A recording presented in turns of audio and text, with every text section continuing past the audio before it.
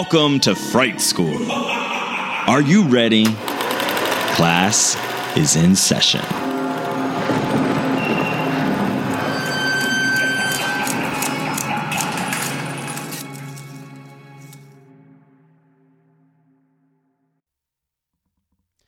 Praise Satan and welcome back to Fright School. Hello, Joe. Hello, Joshua. Praise Satan. Praise his unholy name. Yes. Yes, we're diving into it, into our Satanism. Yes. Oh, I have to move this, my pillows around here. Yes. I have to rearrange. I'm not used to sitting in this chair like this, but you were just recording your other podcast, Yes. Shameless Self-Promotion. Shameless art time of the month with Miss Wendy and Joe. Yes. So Wendy had the chair set up differently than what I'm used to sitting in, so I didn't rearrange it. Anyways, Yes. sorry. You're drinking water. I am. I'm having water because I'm going out tonight to see Miss Coco Peru. Coco Para. Yes, at the Martinis Above 4th, and you have to spend a certain amount of money there. Like, I already spent like $50 for the ticket, and then on top of it, you have to buy enough like food and drink to cover like a minimum cost. So I'm just having some water because I'll have wine there later. Wow, places have like that have a 2-drink minimum? Yeah, Oh. or more, or it's like a $25 minimum or something in food. Like, you just have to spend, So I'm just having some water right now because I'll be drinking later at the show. All right. I love Miss Coco Peru. She's really funny. Yes. She's got those hilarious videos where she goes to like Walmart or Kmart, or she goes looking for Panettone, and she has that, her New York accent. It's wonderful. She was on the most recent episode of Will and Grace. Oh, was she? Yes. Oh, okay. You haven't seen it yet. No, I haven't seen it yet. But I yes. was watching a couple weeks ago. If you watch the most recent episode, we're recording this in the past, obviously, folks. Yeah, she's on the most recent episode. She has a fun part. Okay, I'll have to she's look like she's in love with Will for a lot of it. So okay, because she was on it many years ago in Boy Drag. As she gets ready, she changes into Coco. So, anyways, we're already way off track here. Today we're discussing this is like a little Fright School recap episode, looking at the chilling adventures of Sabrina.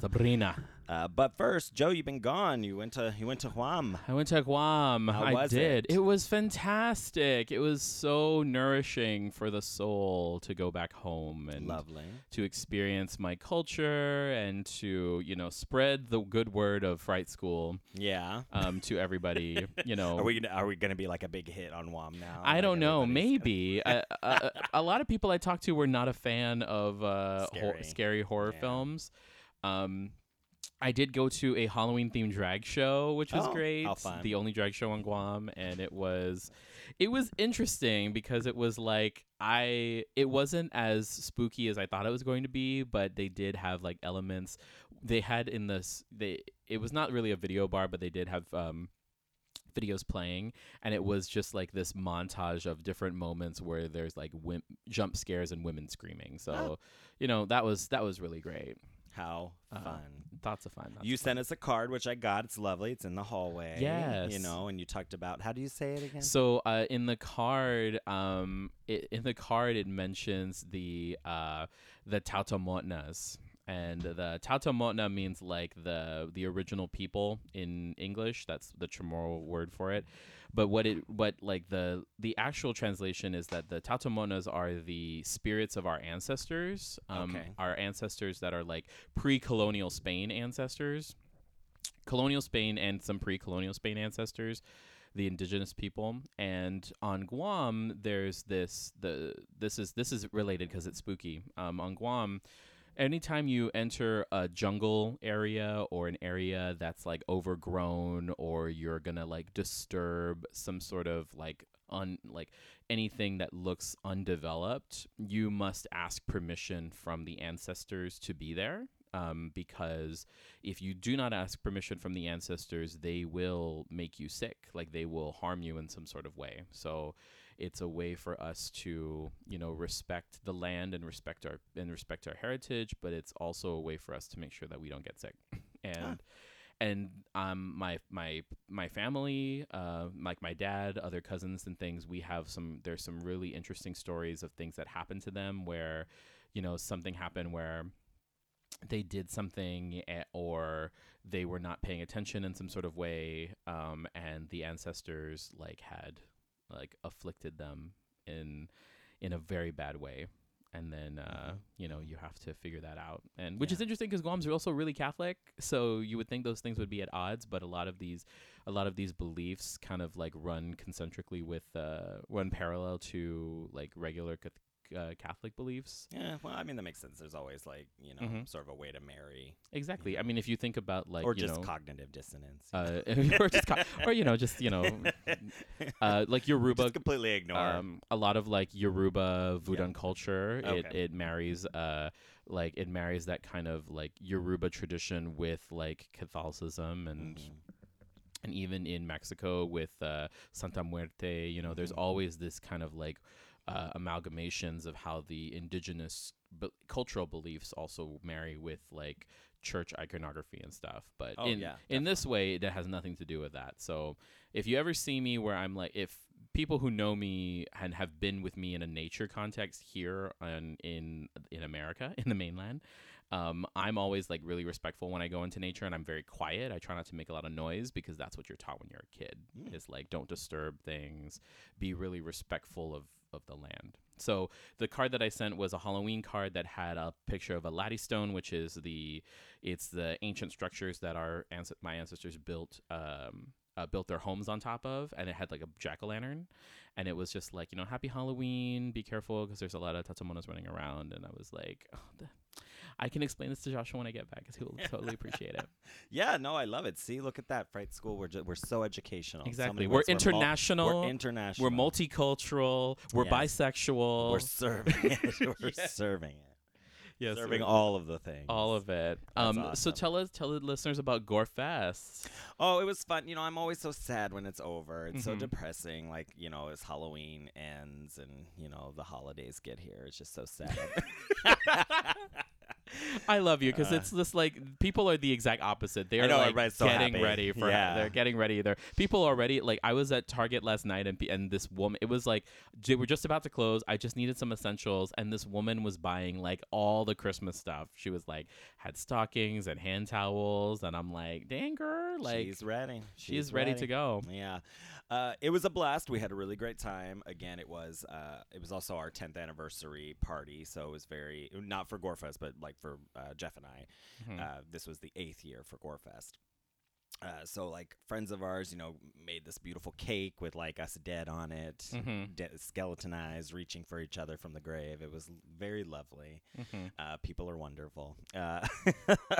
They know their audience. Yeah, they do. We have the it was also a chocolate cheesecake or something. Yeah, it was delicious. It was a New York style just cheesecake. New York. I don't know what I just said. Cheesecake, but it was covered in dark chocolate and chocolate gravestones and the chocolate coffins and all.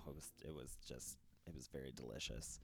But overall, no, it was a lot of fun. We had a lot of people here kind of throughout the night. It was kind of what I expected because usually we throw the party pretty far away from Halloween. But this year it was on the 27th and everybody and their mother was throwing a Halloween party. Yeah. So, a lot of people were just kind of stopping in and saying hello and then, hop into the next party. A lot of people came late at night. We were the last party. They went to the other ones and then came here to be really drunk. to just lay on the couch and stare at the TV screen. As it was watching horror musicals. Right, yeah, which was very interesting because usually every year, we play stuff and it mostly stays in the background. That is kind of the point. It's not, I don't throw a movie watching Halloween party.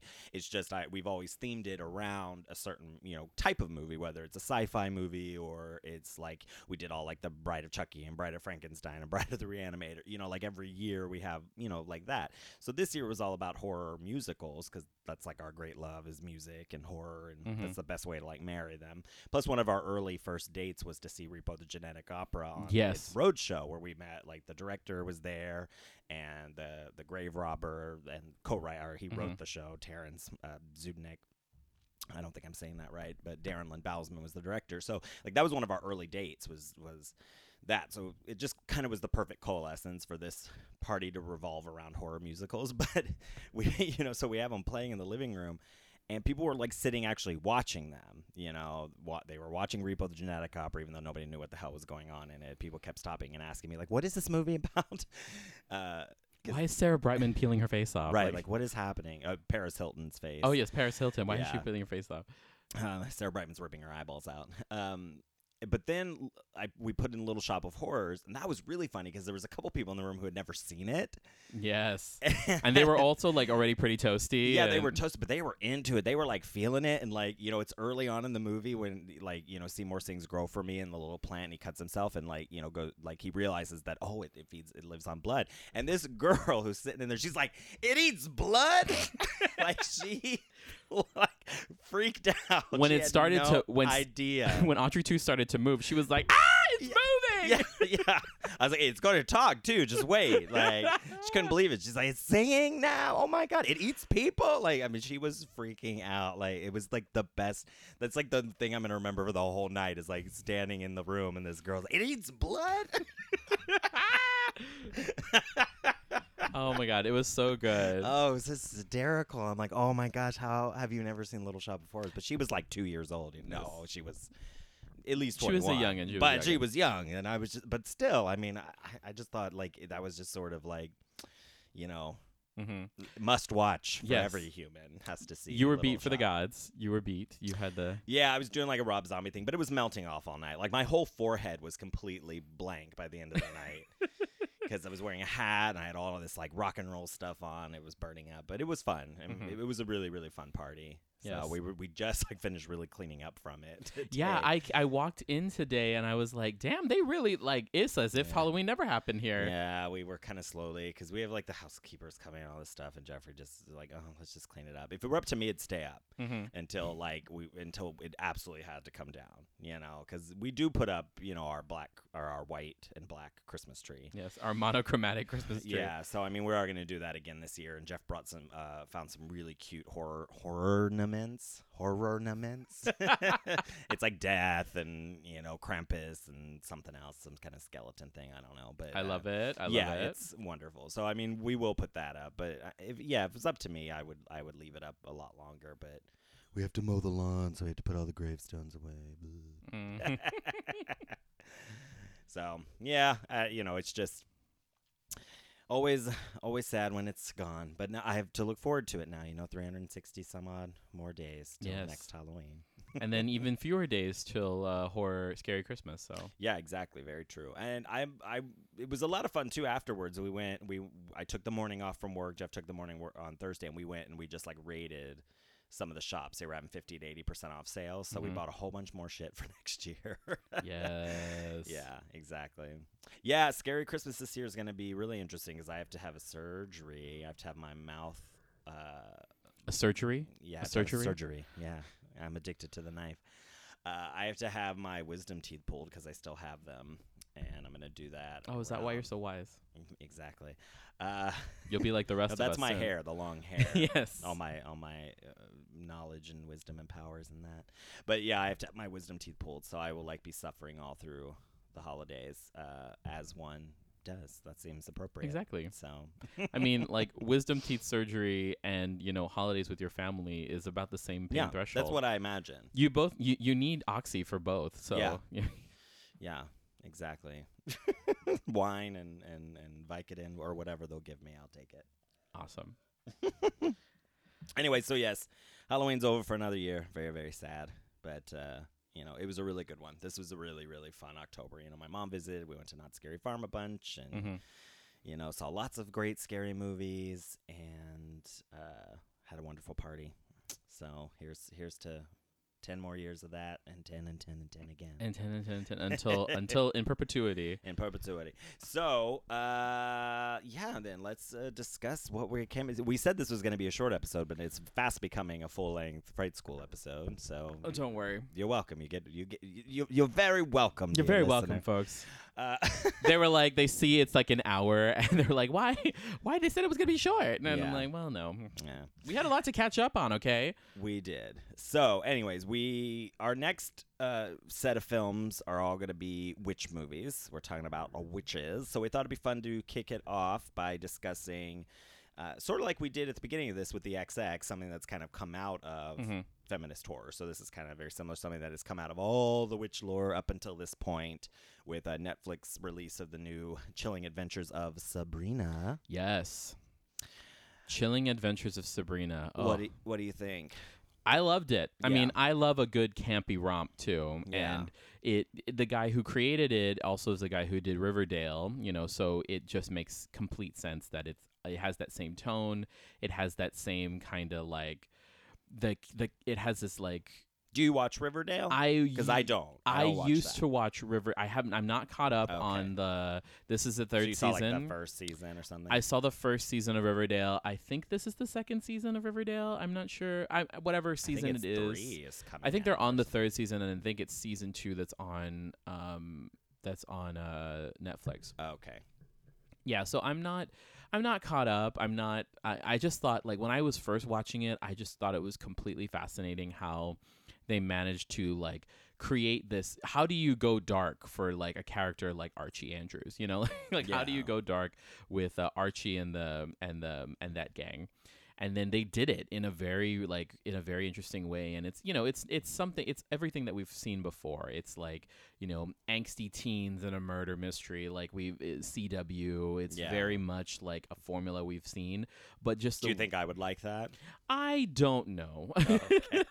I'm not exactly sure. It's not spooky by any means. It's very much like a murdery thrillery type film, a type of show.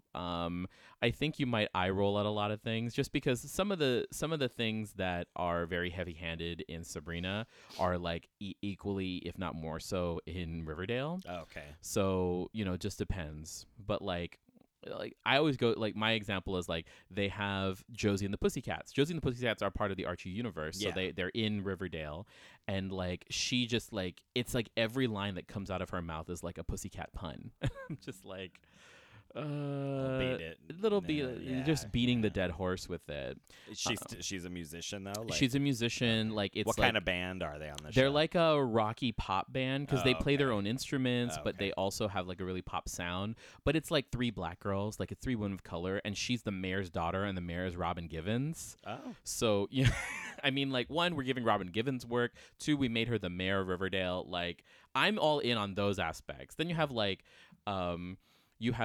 Kevin, who is the son of the sheriff, but he's like openly gay and no one has a problem with it. Like, those are the elements that I enjoy. But yeah, it's all right. Well, thank you for listening to Fright School Riverdale. Have a good time. No. We'll see you next time. Right. Yeah, I don't know. I really didn't have any interest. Like, I mean, I have no interest in like the Archie universe outside of Sabrina. Yeah.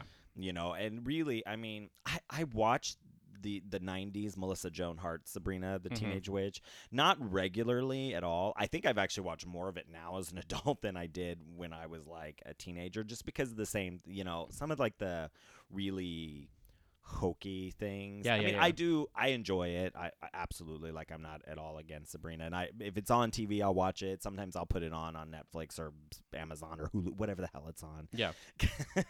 I don't know anymore. I just flip through all 3 until I find what I'm like looking exactly. for. It's like, where is it? But I really wanted to watch this because I read the comic series that it's based on, after like the Archie Afterlife, and then they did the Chilling Adventures of Sabrina. And it was so dark and weird and kind of created a world that I really got into for like witch stuff, So I was really excited to watch this, and we power watched like 5 or 6 episodes the day after the party, that Sunday the 28th, so last week. And then watch a couple more episodes the next day, and then we just wrapped it up last night. Yeah, finished it. Yeah, oh just yeah, time to talk about it. So today. It's fresh for you. Yeah, but overall, I did really enjoy it. I think tonally, it's imbalanced. Because like some elements I really like, and it's kind of dark, especially with the ants. I like being in their house. I like their magic and the way that they are working on spells or potions or ointments or things like that feels very like real for their world, so I like that a lot. When they go to this like the the School of Unseen Arts. Yes, the Academy of Unseen Arts. Academy. Some of that stuff is just very hokey. There's it's very like Catholic. Like, yeah, very parochial. Yeah, very yeah, like. yeah. The one thing I will say is that this universe has something of something. So it's always like the Book of the Beast, the Academy of the Unseen. That there's always something is of something. But yes, it's very parochial. Chilling Adventures of Sabrina. Exactly, Chilling Adventures of Sabrina. It's very parochial. Yeah. It's very it's kind of like Hogwarts. Like it's very Harry Potter. Yes, yeah, it gives me that. It's very, very that in a horror setting, and so it comes with some of like the hokey stuff, like them like praying to Satan at bedtime, and like Zelda talks about being the night mother to the children, to Blackwood's babies that are coming. Like some of that stuff is just a little like. Ugh. It's just goofy in a way that I think it tonally messes with, kind of something that they build. I'm curious to see how it continues. It's not as dark as the comics, in the sense that there's a lot of other stuff going on that they've chosen not to adapt to this. And I don't know if they ever will, or if they've decided to kind of go in a totally different direction. Because the comic only has like 8 or 9 issues, and we've been waiting a very long time for those follow-up issues. So, we'll even see if that ever happens, and now that they've put the show out there, they may abandon the story. I don't know. Like I don't really know what the plan is. I haven't read anything. But they haven't consulted you yet? No, nobody's consulted me. But no, overall, I do really, really like it, and I can't wait for the next season, or what I guess because they called this part 1. So I think it's part 2, but I think it's part 2, but still in the same season. Like it's still the same season and will be considered one cohesive season. Yeah, but I'm curious when it'll come out though, if we'll have to wait till next October or if it'll come out. It might come out sooner because I have a feeling that they'll try to probably do this as like right before whatever deadline it is for the Emmys. So that way it can be considered for one if that's the way they're going to go. Yeah. But I really hope it's sooner rather than later. Do you think, is there anything on there that's Emmy worthy to you? Because I don't pay attention to that kind of stuff. Like Oscars, when people are like, "Oh, it's an Oscar performance," I'm like, I don't know. Not really. I mean, if to think that Sabrina would be Emmy worthy would be to think that Riverdale's Emmy worthy. So I don't think so. But I have heard that people that watch both definitely say Sabrina's tone is a lot darker and a lot more adult. Yeah, it's darker, it's more adult. It is definitely the more on Netflix though. They have more money and more freedom to do what it is that they need to do. I like the fact that we're getting like a 16-year-old Sabrina who is actually doing, doing the things that like we know that 16-year-olds do that no one likes to talk about. Oh yeah, definitely. Outside of worship Satan, but yeah, it's very interesting. Yeah, when I like that she came up in it too. So this show isn't about like as her journey to witchhood. It's about she knows she's a witch. She's been practicing witchcraft her whole life. She now just gets to like this is the pull between the mortal and like the witch world. She has to commit to something. She has to commit to that end. Which again, very unfair at 16. Yeah. What do you know at 16? You don't know if you're going to want to be worshiping Satan in your 30s and 40s. Exactly.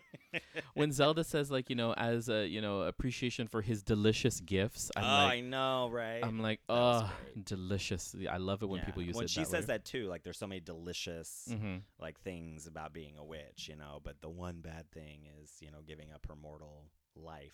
Her mortal life. Her boring Harvey boyfriend. No, I'm kidding. I know. Ross he's Lynch. an artist. Yes.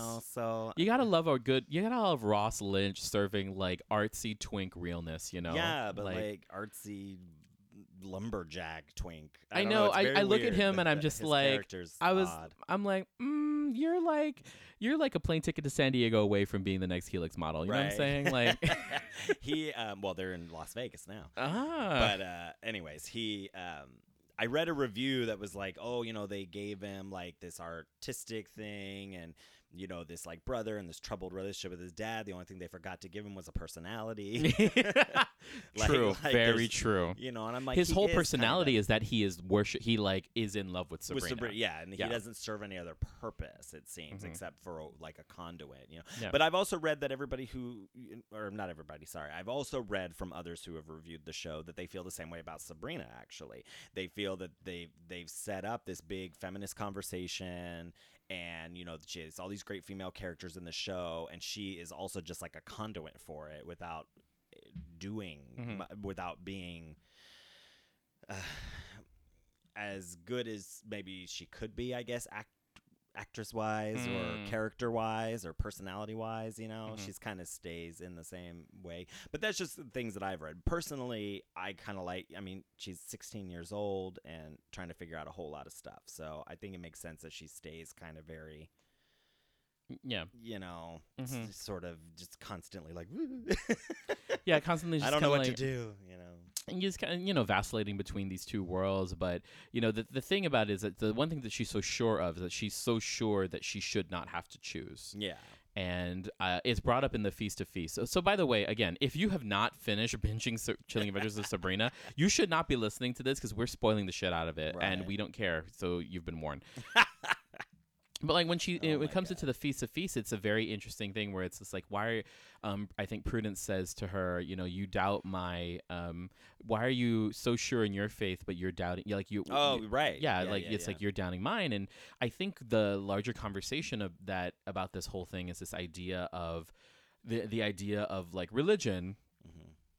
No matter the religion, even if it is like, Satanism, it's like it's asking for this kind of unquestioning loyalty and faith.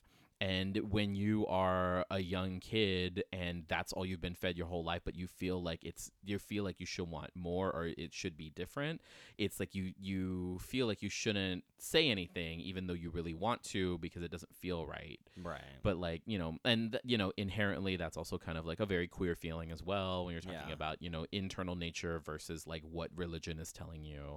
Oh, yeah. No, absolutely. Yeah. Why are you right but I'm not right? Why is my perception, my experience of the world less valid than yours? Yeah, absolutely. I definitely appreciate that sort of reading. I like that. We had that one Buffy episode where it was very monster of the week. Dreams in the Witch House. Dreams in the Witch House with with like everyone's dreams and it's their worst nightmare. I'm pretty sure that was a Buffy episode as well where they were trapped in the dreams. Even the name of the monster was very dreamlike. I also love another Buffy thing that I think is a nice homage is that like all of her friends are somehow like supernaturally now have like supernatural gifts.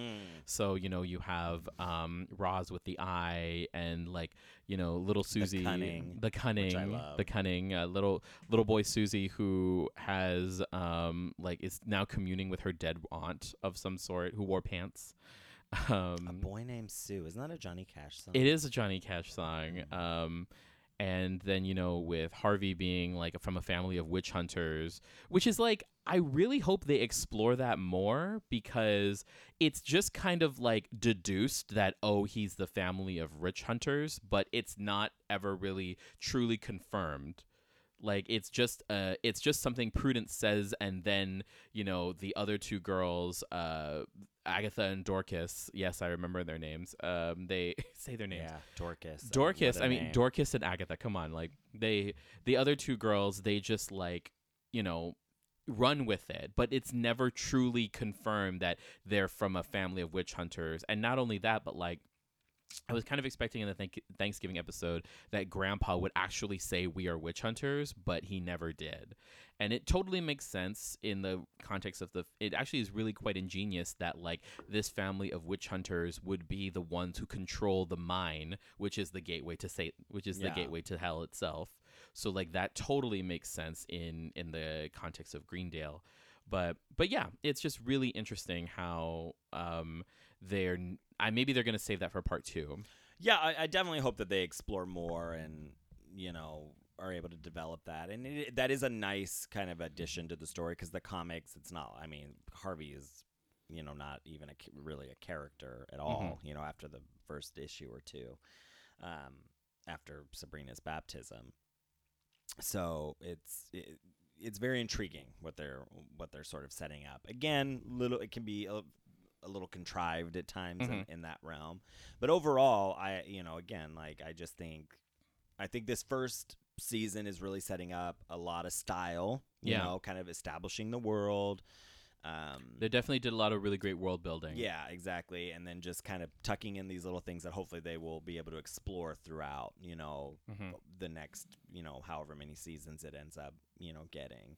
I like that we didn't really get to know the name of Michelle Gomez's character until the very end. Like, I know she's Madam Satan because I read Wikipedia. You know she's Madam Satan because you read the comics. But like, for those who are experiencing it for the first time, I kind of like how they held off on it a little bit, because it's like, who is this woman that has a boner for the Dark Lord and like just daggers for Sabrina? And then they revealed it in a very... I really enjoyed the suspense of the final episode. Yeah, I thought was probably like, who's she talking to? Exactly. Who's she telling this story to? Yeah, I kind of thought that she was talking to Edward. That's what Jeff said. I thought maybe she was just talking to the dead corpse of the kid. I was just imagining some dead person. That she was just conversing with. But I liked it, who it turned out to be. Mm-hmm. That was satisfying. Also, Cousin Ambrose, like, I'm so in love with Cousin Ambrose. Like, he can get it. He can.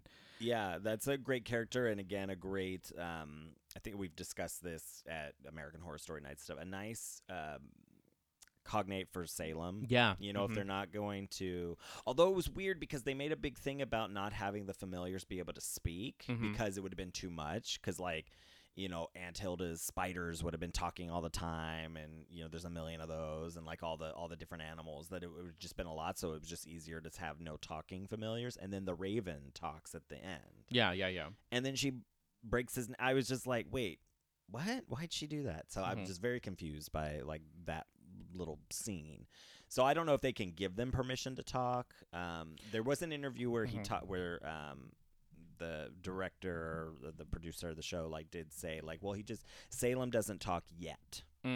So maybe that's something that the witch can grant permission, like, because like she did, she's like, just say it, stop squawking, Yeah, I feel like maybe in those moments where they're talking to each other and it's not meant for us, then it's a language only they understand. But then at points where it's convenient for us to actually know what the dialogue is, that's when because that's what I got when like you first meet Salem and he's like, you summoned me and I came, and then he's now a cat. Yeah, but then he can't talk anymore. Yeah. So I don't know. It's just sort of interesting. I'm curious to see how they're gonna mess up Ambrose with his boyfriend. Because because like he gets like teleported there, and he's all mad. It's like, but I love you, and he's like, oh, melting. And then I just feel like they're setting Ambrose up for some really big heartbreak, because I think he's such a tragic figure. Like, we're not gonna make him happy, like Hilda. Like, this entire family is just a family of tragic figures who they just can't be happy. I don't know. I didn't like that whole interaction between them, of like how he like called him there and then like trapped him there. I found that really gross.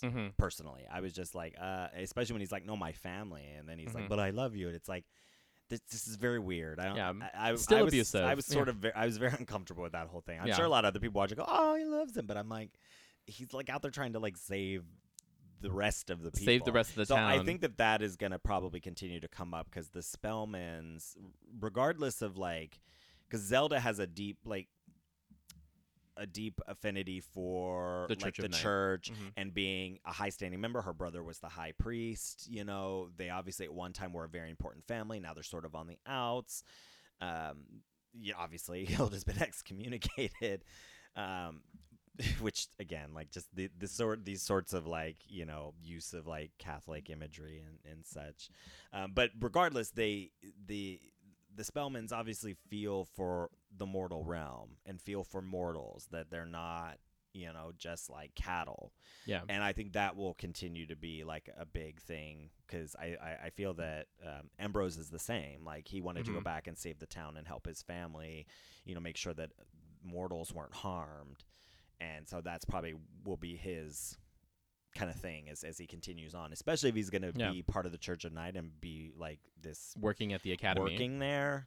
He's going to have to lose some of this sort of respect. So I think that'll be, you know, a conflict. I like or the should whole, be. It'd be interesting with Zelda being as like kind of this ice cold, you know, this ice cold figure this entire time. Her decision to like actually save the town where it comes from her really surprised me, but it also tracked in her explanation of it. And it's like, no, I believe that we can do better, and this is how we have to do it. We have to save the town. oh, don't bless me, because it's, you know, we're, you know, unbless me or whatever it is. Your unholies, your dishonors.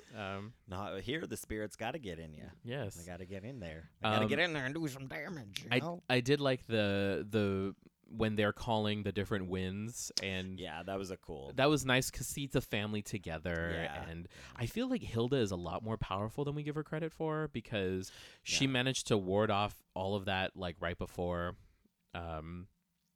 ward off everybody right before you know, the Red Death came. Oh yeah, she was having to protect everybody on her own. Yeah, she's all like, I guess I have to do this by myself now. And that whole interaction in the store when she stepped in to save Susie from that, you know, and she's just like talking to, and I love when she's like, and your friend here who is in lust with you, by the way. Oh, like, like it's so great. Like she definitely has some good scenes, and I think she is more powerful, but she's just sort of beaten down, you know, a little bit by Zelda. I think that she is kind of in the same boat as Sabrina, where like they really want the choice. I don't think she cares that much about being, you know, have some kind of special standing in the church. Their brother died for it. You know, Sabrina's mother was sacrificed to it, basically. You know, their whole lives. So she wants Sabrina to have the choice that she wished she had. Yeah, I think so. And I think Zelda probably deep down feels the same way, but she's too she's too far gone. She's too far gone. Yeah. The you know, the how diametrically opposed their fears are, you know, because it's like Hilda's fear is to be forever attached to Zelda, and Zelda's biggest fear is to lose Hilda. And it's just like, it just shows how desperate they're to separate their two ideas are, because like Hilda like wants to move out and get a job and like, you know, be a contributing member of the town and have an identity outside of being a Spellman, and like Zelda, all she wants to do is bolster the name, and she wants her sister there, and to be you know, part of the coven. So I do love her cigarette her cigarette ring. Holder. Yes, it's like it makes me want to smoke. Yes. Just because I want to get one. Like, that is, she's just sitting there smoking. I don't know. I love her whole Zelda's 40s glam kind of thing. I love her whole look. It's very, you know, Veronica Lake, I Married a Witch kind of vibe. I just love it so much. I just had to say that. No, it's the fashion side of it. The show looks really good. And then, you know, like Ambrose is like wearing pajamas for. Yeah, well, they said they were looking for like David Bowie, Jimi Hendrix, you know, on like a lounge day, like that kind of blend, which is, I mean, it's perfect. It's perfect because it's like the like robes and stuff are very what his age would be in mortal years. Like it's very from that period. It's very anachronistic. It's very like that, but it's just like open and flowy. And there's an ad right now on Instagram where it's the three guys in the three guys in Sabrina that are walking down the hallway of the high school. So like Harvey's like walking, like sauntering down with this big smile on his face, and then you have Nick Scratch who's like smoldering and like, you know, putting his collar up, and then Ambrose is like, you know, smirking. He winks at you and he pulls his robe back, and I'm like, oh, just fuck me up, Ambrose. Fuck me right up.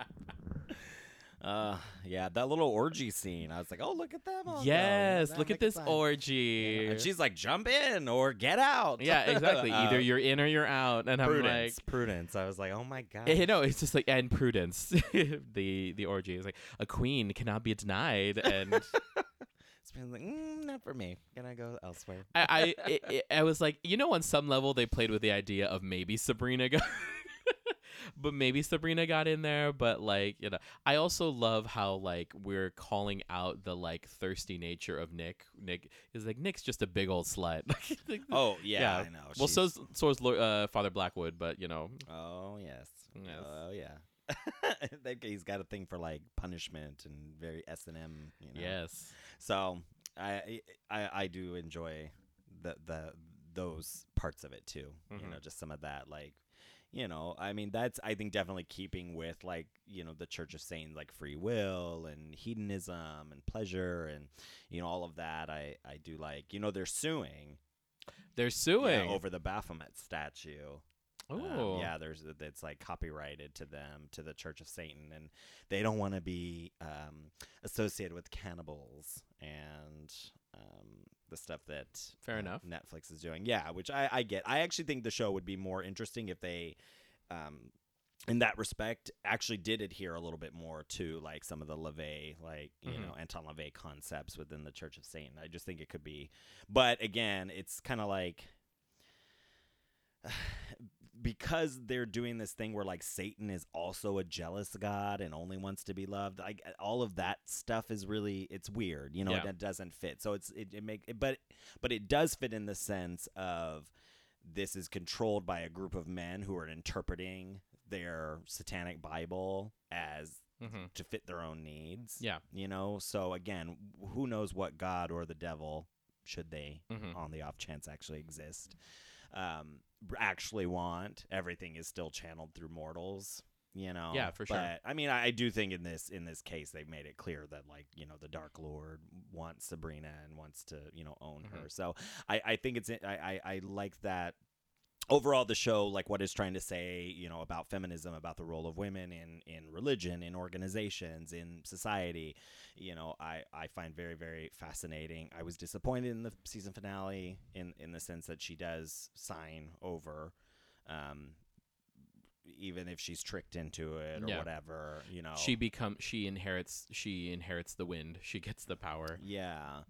Which was cool. I mean, all of that was cool to see, and to see her kind of embrace that. But I was hoping they were going to set that up a little bit longer, because I think that pool is very interesting. And it wasn't just about like, oh, my boyfriend, like, I want to be with my boyfriend. It wasn't coming from that space. It was coming from like, I need to save the town. Why? Well, no, but I mean the choice of not being, of not signing her name in the book, and of not, telling Satan he can do whatever the hell he wants to her whenever he wants, and she's at his whim.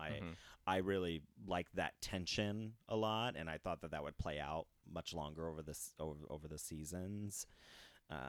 So I'm curious to see where it goes now that she has signed herself over, and at the end she's walking with her little, which looks very Rosemary in Rosemary's Baby. Remember her like red dress with the collar, and when she's all pregnant and sick, with her white hair, which was cool to see, because Sabrina's always had white hair in the comics. So it was neat to see like her coming in and looking very like more sure of herself. Yeah. So I'm interested in where that story will go. Yes. Any final thoughts? No. Fuck me up, Ambrose. Right. Yeah. We're just gonna tweet that actor. That might be the name of this episode. Right. If I forget. I also don't like it when they call her Brina. It's weird.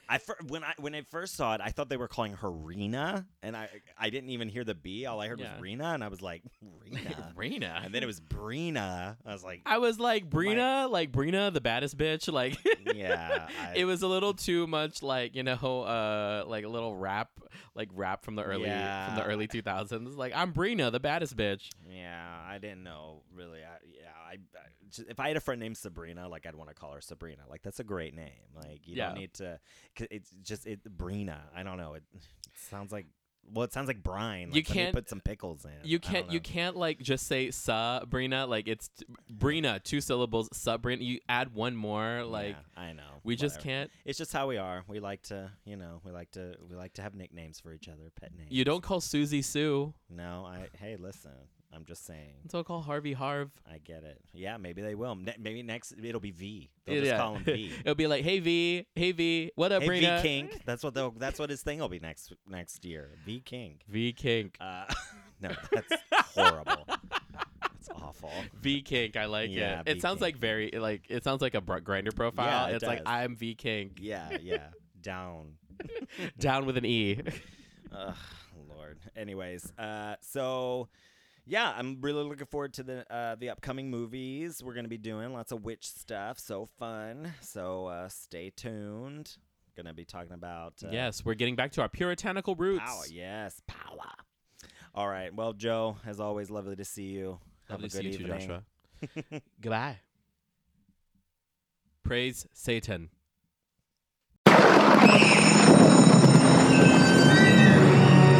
Fright School is produced by Joshua Napier and Joe Farron. Our intro was edited by Davey Boy Productions. Our logo was designed by Jamie Channel Guzman. Episodes are edited and engineered by Joe Farron. Fright School is produced in terrifyingly beautiful San Diego, California.